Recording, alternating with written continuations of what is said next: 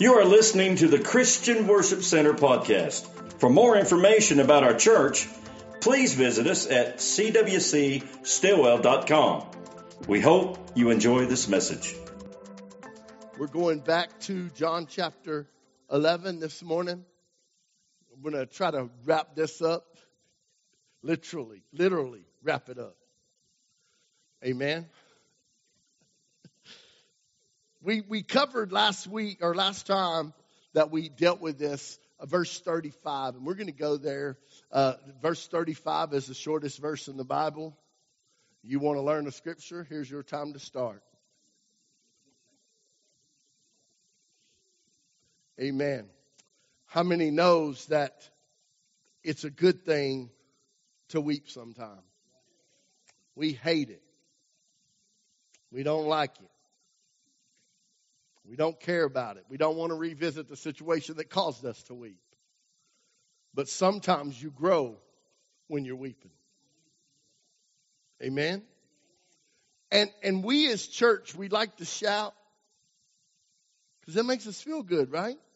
We like it when we're up on the mountain. But how many knows it's in the valley where the growth happens? And so sometimes God allows us to go from valley to valley, from strength to strength, from battle to battle, from victory to victory.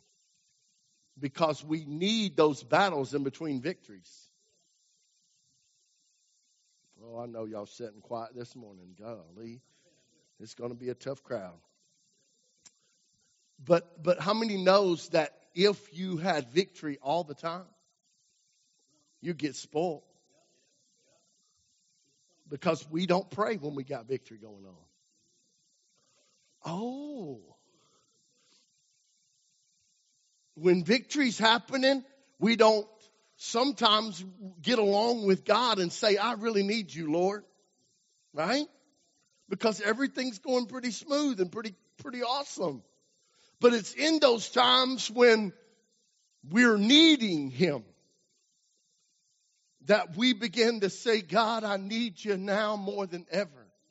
I need you to do what I need you to help me. I need you to strengthen me. I need you to anoint me. I need you to guard me. I need you to guide me. So it's in those times when everything is not going right that we fall into the place that we realize we can't do it alone. Because as long as victory's happening, we think that we are who got it. Come on, humanity is that way. We just think, well, it's all going good. It's wonderful today. I'm on cloud 9. The bank account is all right. The lights are still on. My job stinks, but I got one. You understand what I'm saying? So the whole deal is that we are pretty content as long as things are going our way. But when something turns sour or turns wrong or something bad begins to happen to us, we realize that we are not in control. Come on. And we turn to the one that is. Come on, it's biblical. All the way through the Bible, Israel, when everything was going on, they decided they were cool. They just got over the Red Sea. Moses disappeared for a few days, and Aaron was all they had. And Aaron was a good speaker, but not much dedication. Come on. And so these guys began to say, okay, Moses is gone. We don't have a clue what happened to him. You got to build us something that we can see. How many knows that people get in trouble with imagery? I like what the pastor said on the football field the other day is you can't take a God that's this vast and reduce him to an image or a photo or a painting because he's just too vast. You can't take omnipotence and put it in a painting. You can't, and I love that.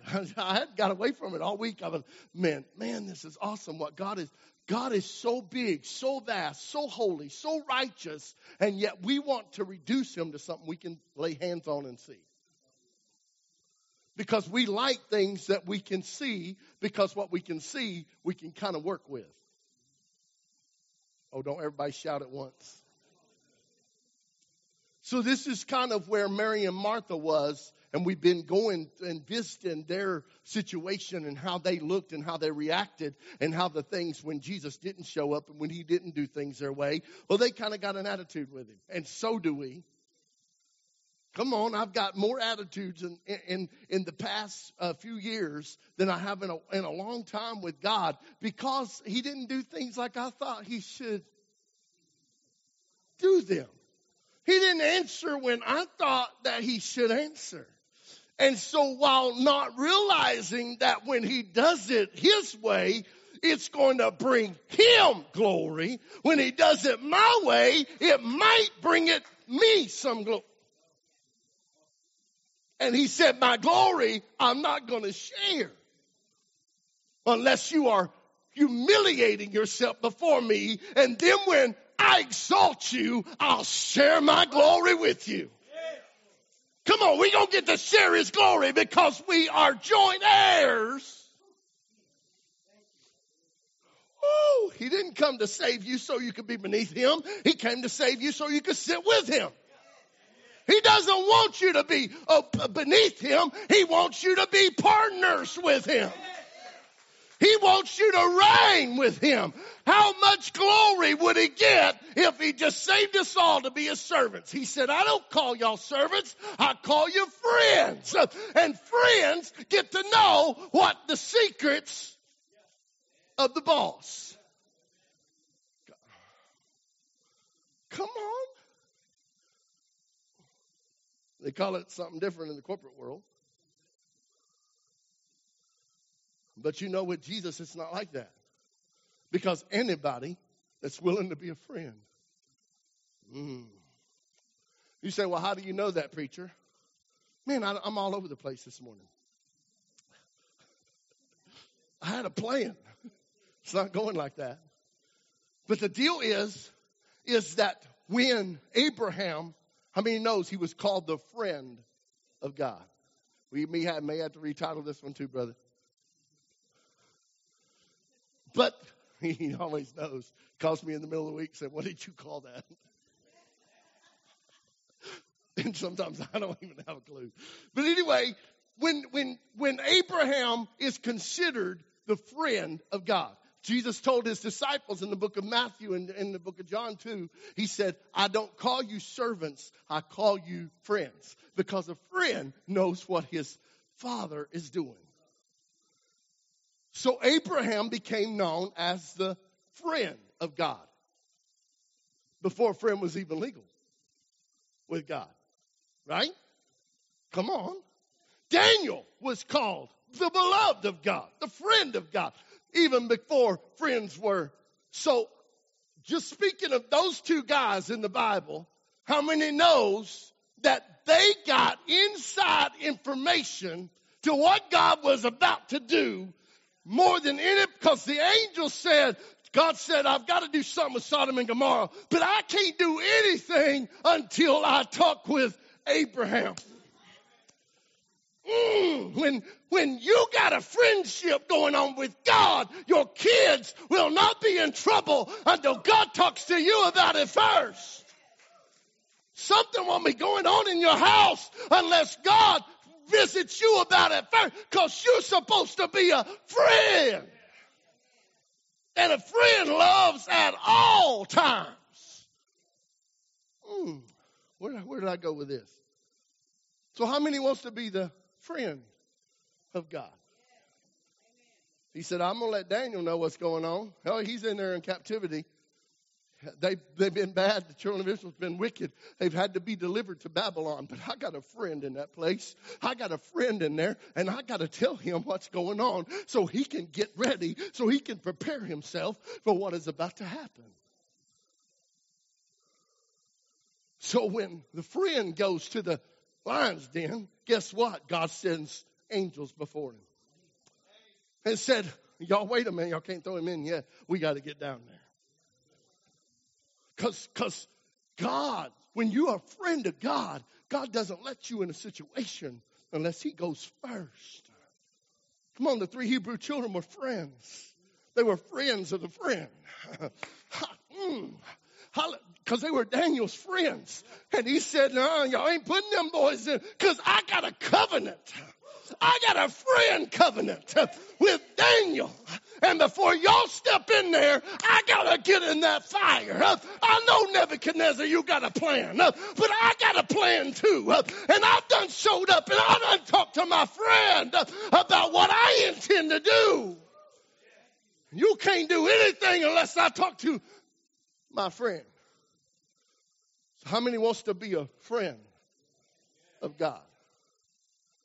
Come on, it's not about, this is why Jesus didn't just keep not showing up.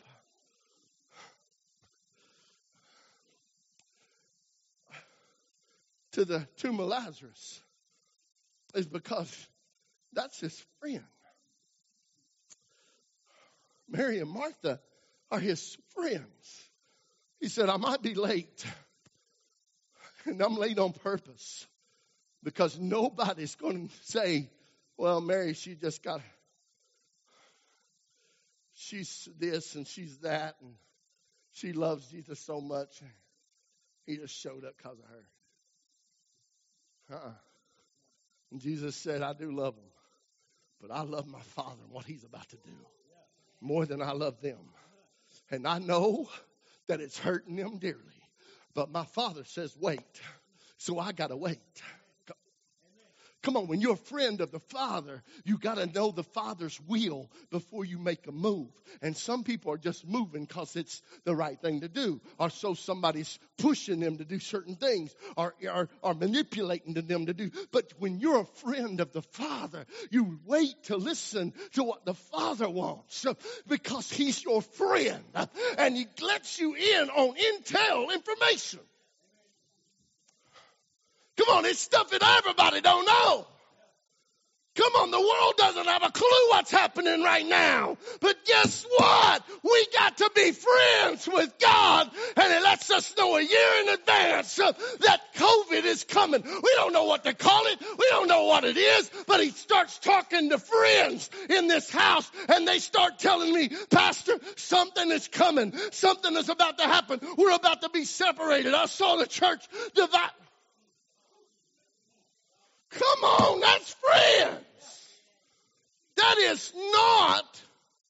So, being that we got some inside information, we had to see what God wants done.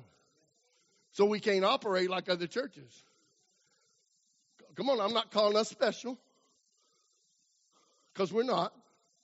But yet we are.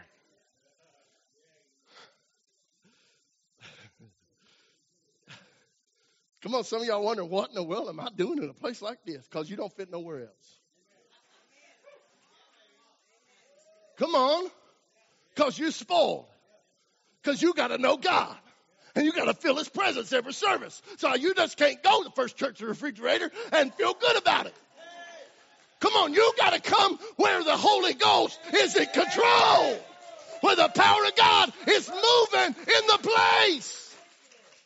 Because you done messed up and got to be friends with God. So you can't be happy just being a church member because you got to be who God called you to be. And maybe he didn't call you to sit on a pew while somebody else fulfills their dream.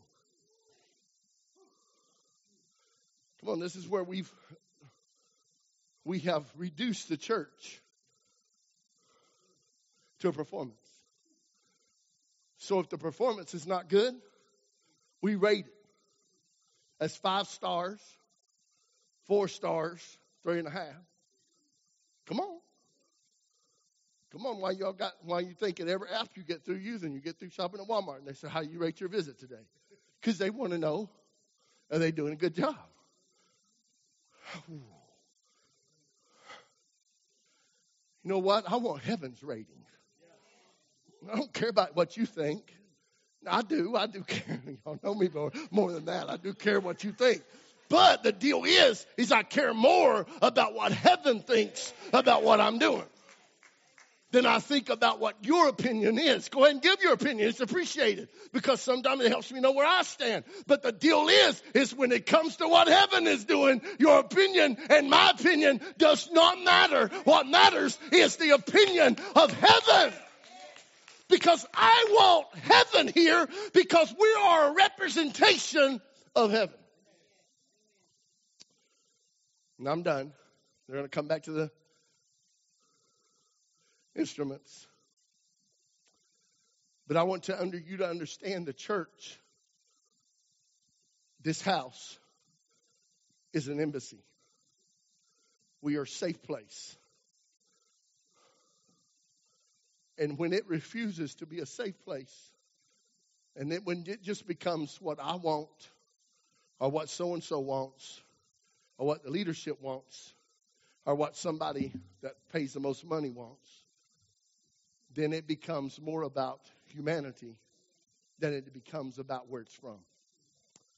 And I didn't buy this place, and you didn't either. God purchased it with his own blood through the obedience of his children. Come on. And for the sake of those that are already gone, and those that are even not gone but not able to be here this morning, that have been faithful, I think we deserve heaven. Amen? Come on, when you step in an embassy in a foreign country, you might be a resident of that country that embassy's for. When you drive up on that property, I don't care if you just broke the law of that country when you was off of that property, but when you drive off of that, on that property of the embassy, guess what? That nation's laws means nothing. They can't do one thing about you. You getting it? Are you getting it? Because this is heaven's property. Somebody comes in here all messed up. They just broke every law in the nation. When they step on this property,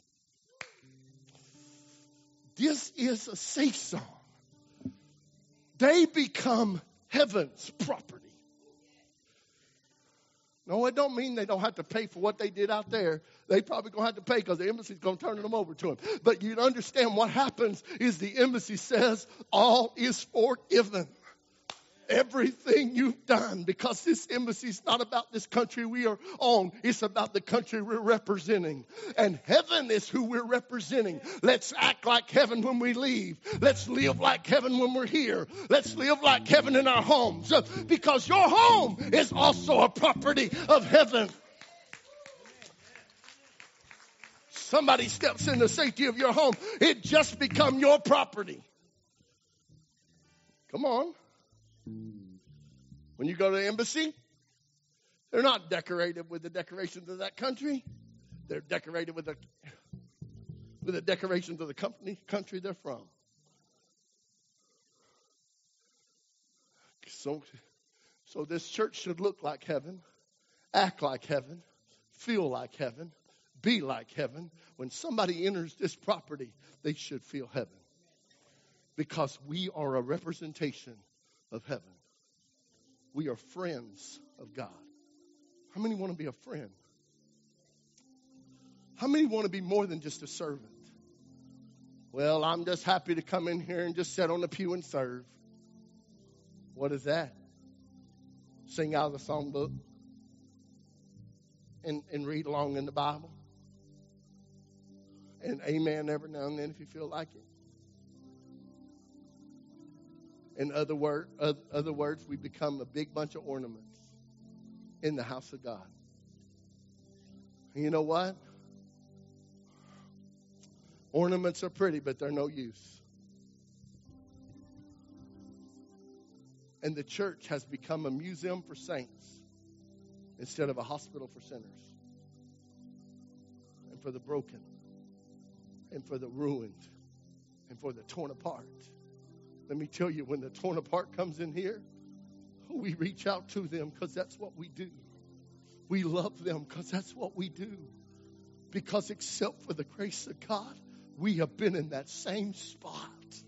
We've been that same place, but we entered the embassy of heaven and we received grace when we didn't deserve grace, and we received mercy when we didn't deserve mercy. If God had looked on you like you look on other people, well, they're too bad. They too messed up. I don't want none of their drama. Come on. God's saying, do you want to be my friend? There wasn't nobody had more drama than Babylon. And they had to hunt down Daniel to get him to read the writing on the wall. But he's such a friend of God that he comes in there and what's scaring everybody else, he says, oh, it's okay. I got this. It's not me, y'all. It's God that lives in me. He's told me what's going on. Joseph, a friend of God. God gets him out of the prison. He's full. His whole life is drama.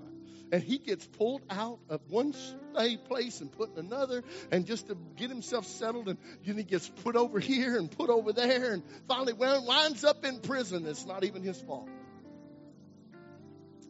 But guess what? God is working a work, causing Joseph to become his friend. And Joseph gets to the place where his brothers say, I know you're going to kill us now. He said, really? Really? I'm going to kill y'all for what you did? Every one of y'all meant it to me for harm.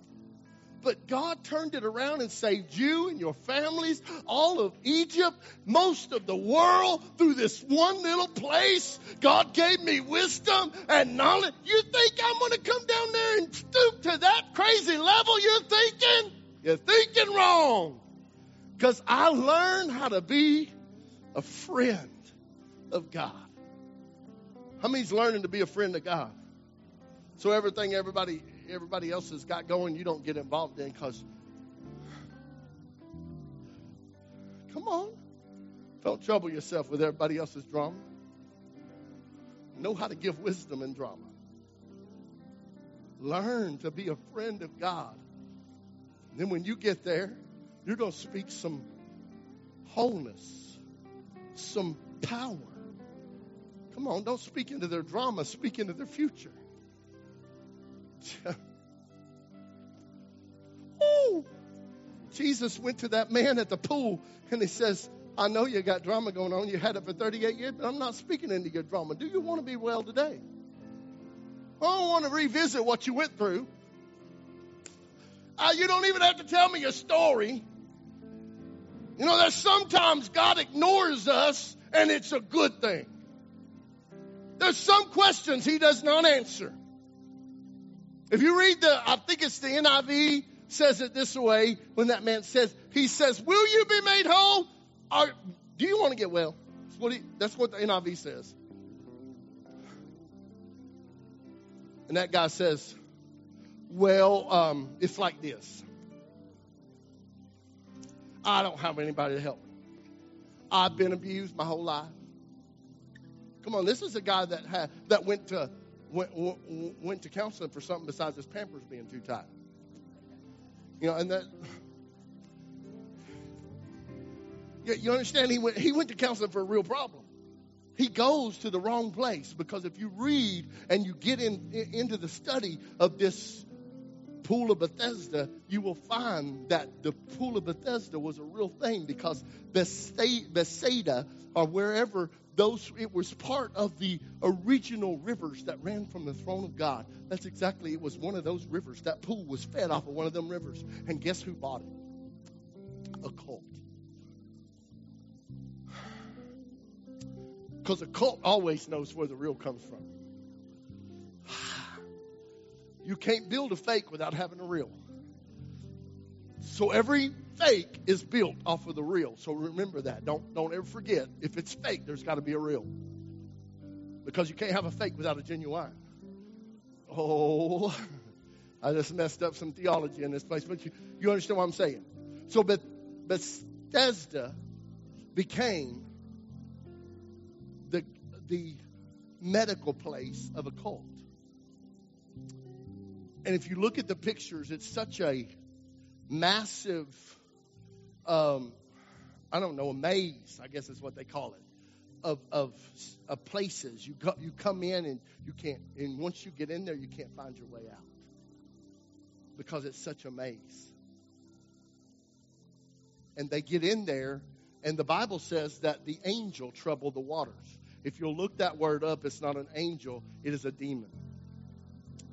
It is a demonic angel, a satanic angel that came and troubled the waters. These serpents swam around in there, and and when they laid by that pool long enough, those serpents they felt like they actually spoke to them and told them how to be made whole. Now, what I said all that to say is that Jesus went in that hellhole. He went on the Feast of Tabernacles. Oh, because you can't leave a family member out. When tabernacles come, the whole family's got to be brought together. Jesus went down there at Tabernacles and says, the Father's got the table ready. Do you want to go?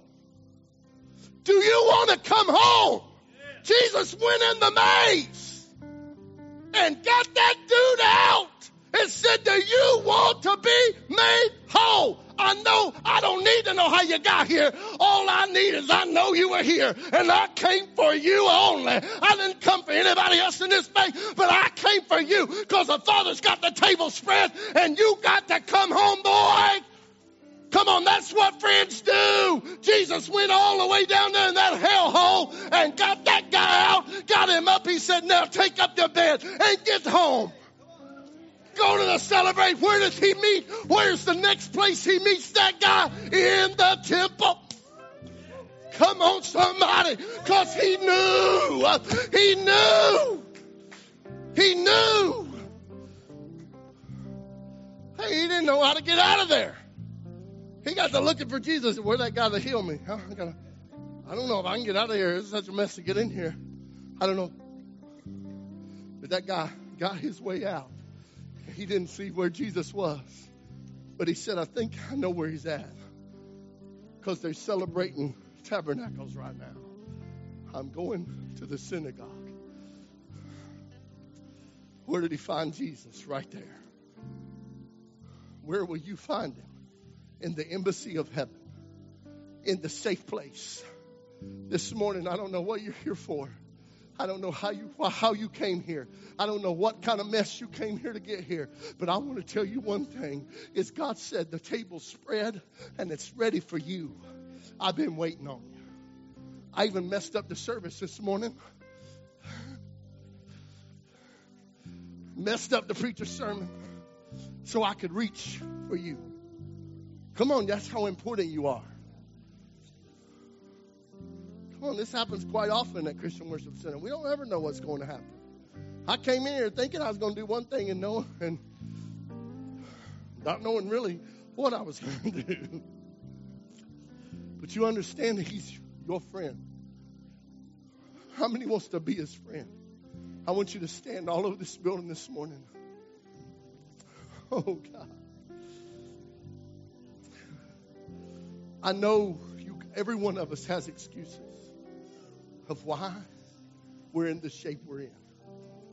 Of why, of how, and when, and where. What happened to me when I was 9. What happened to me when I was 10. What happened to me when I was 12. Come on, everybody has a story. There's nothing wrong with that. But I want you to let Jesus in your story. Because when you look back on it, he's going to show you every place where he guided you through the mess. He guided you through the maze. You wasn't ever alone. You just didn't see him. You didn't hear him because your heart was far from it. You was looking for an answer, not realizing that the answer was right beside you. But today, I want to show you that your God cares about where you're at. Come on, he cares. He didn't never leave you. He's always been there. He's waiting. He was waiting.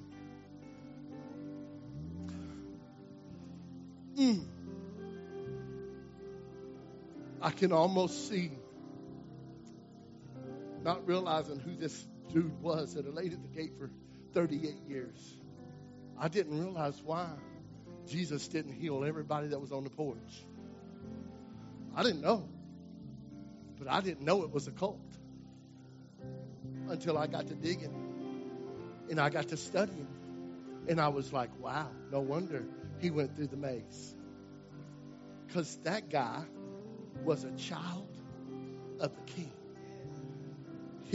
He had family that was saying, God, get him out of that maze. Bring him home. You want to know what a celebration was happening on that Feast of Tabernacle? When that father looks up and sees that kid. He hadn't seen him for 38 years visit their table. And all of a sudden, that kid that had so much drama in his life, he could never get out of it, comes walking up the plank, comes walking in, and he says, I'm home. I'm home. I'm home. How'd you get out? I don't know this guy. This guy came.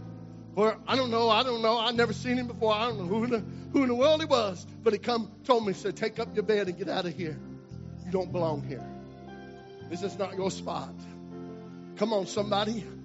You got kids that don't belong out there. I want you to send the holy angels of heaven. And you say, God, you go get them. You go bring them home. It's dinner time. It's time for the family to all come together. I'm tired of waiting. We've been waiting long enough. We've had so much drama. We've had so much craziness. We've had so much rowdiness. We've had so much going on with this child. God, now you send somebody to bring them out of the maze, to bring them out of the cult, to bring them out of the place where they're bound up in. They cannot find their way out. They don't know where the door is. They've ran. They've looked for somebody to help them, but they can't find anybody. Send somebody, Holy Ghost, to get them out of the maze. Come on, pray with me this morning. If you're here and you're in the maze, I want to tell you, he's saying, are you going to stay here? Or are you going to go? Come on, Jesus told him, I'm not going to deal with your drama. I'm going to deal with your future. I want you to take your bed and I want you to leave. Why did he tell him take his bed? Because he didn't want him coming back. When you take your comfort place that you've been used to laying on and you roll that thing up and you take it away from that place where you're used to coming back every time you get discouraged, every time something crazy happens in your life, you go running back. He's saying this morning, roll your bed up because you're not coming back here. You're not going to be back here anymore. You're never coming back here again. You're never coming back to the maze again. Somebody needs to pull their bed together. You need to take up that thing that's been throwing you back every time. It's been casting you back every time. Every time something happens with your kids, you go running back to that. I don't know who I'm talking to this morning. But let me tell you something. He's saying to you, roll it up. Don't make no provision for it anymore. I don't want to see you back there again. I'm calling you out. And I'm calling you to become a friend. I'm calling you not to be a servant. Because when you're a servant, you can take it or leave it. Because you get paid for your services. But when you become a friend, you choose to become a love slave to God. And he shares with you his heart. This morning he's sharing with Christian Worship Center his heart. I want you to forget the past. I want you to move forward. Come on, somebody needs to move forward this morning. If that's you, I want to extend the opportunity for these altars are open right now. Or if you want to stay where you are and you want to pray right there, I'm asking you to make a decision, to make a choice this morning. I'm not going back. I'm removing the bed. I'm folding it up. I'm taking it out of there. I'm never going back to there again. I'm never going back to that place. Come on, if that's you, come on, reach up to heaven and say, God, I'm moving it tonight, today. I'm moving it. I'm taking it back. I'm taking it with me. I'm never going back there. I'm headed out of this situation. I'm headed out of this problem. I'm headed out of this feeling. I'm headed out of this issue. I'm never returning again. Come on, somebody. Hallelujah, Lord. I thank you for your holy presence in this place right now. God, I pray if there's one person here that is lost, that God, they would find the healing, the strength, the empowerment that they need right in this building right now. God, I pray that you would visit them personally. Let them know that you care and that you love them and you care for them and you're holding them where they are right this minute. Come on, come on, come on. These altars are open.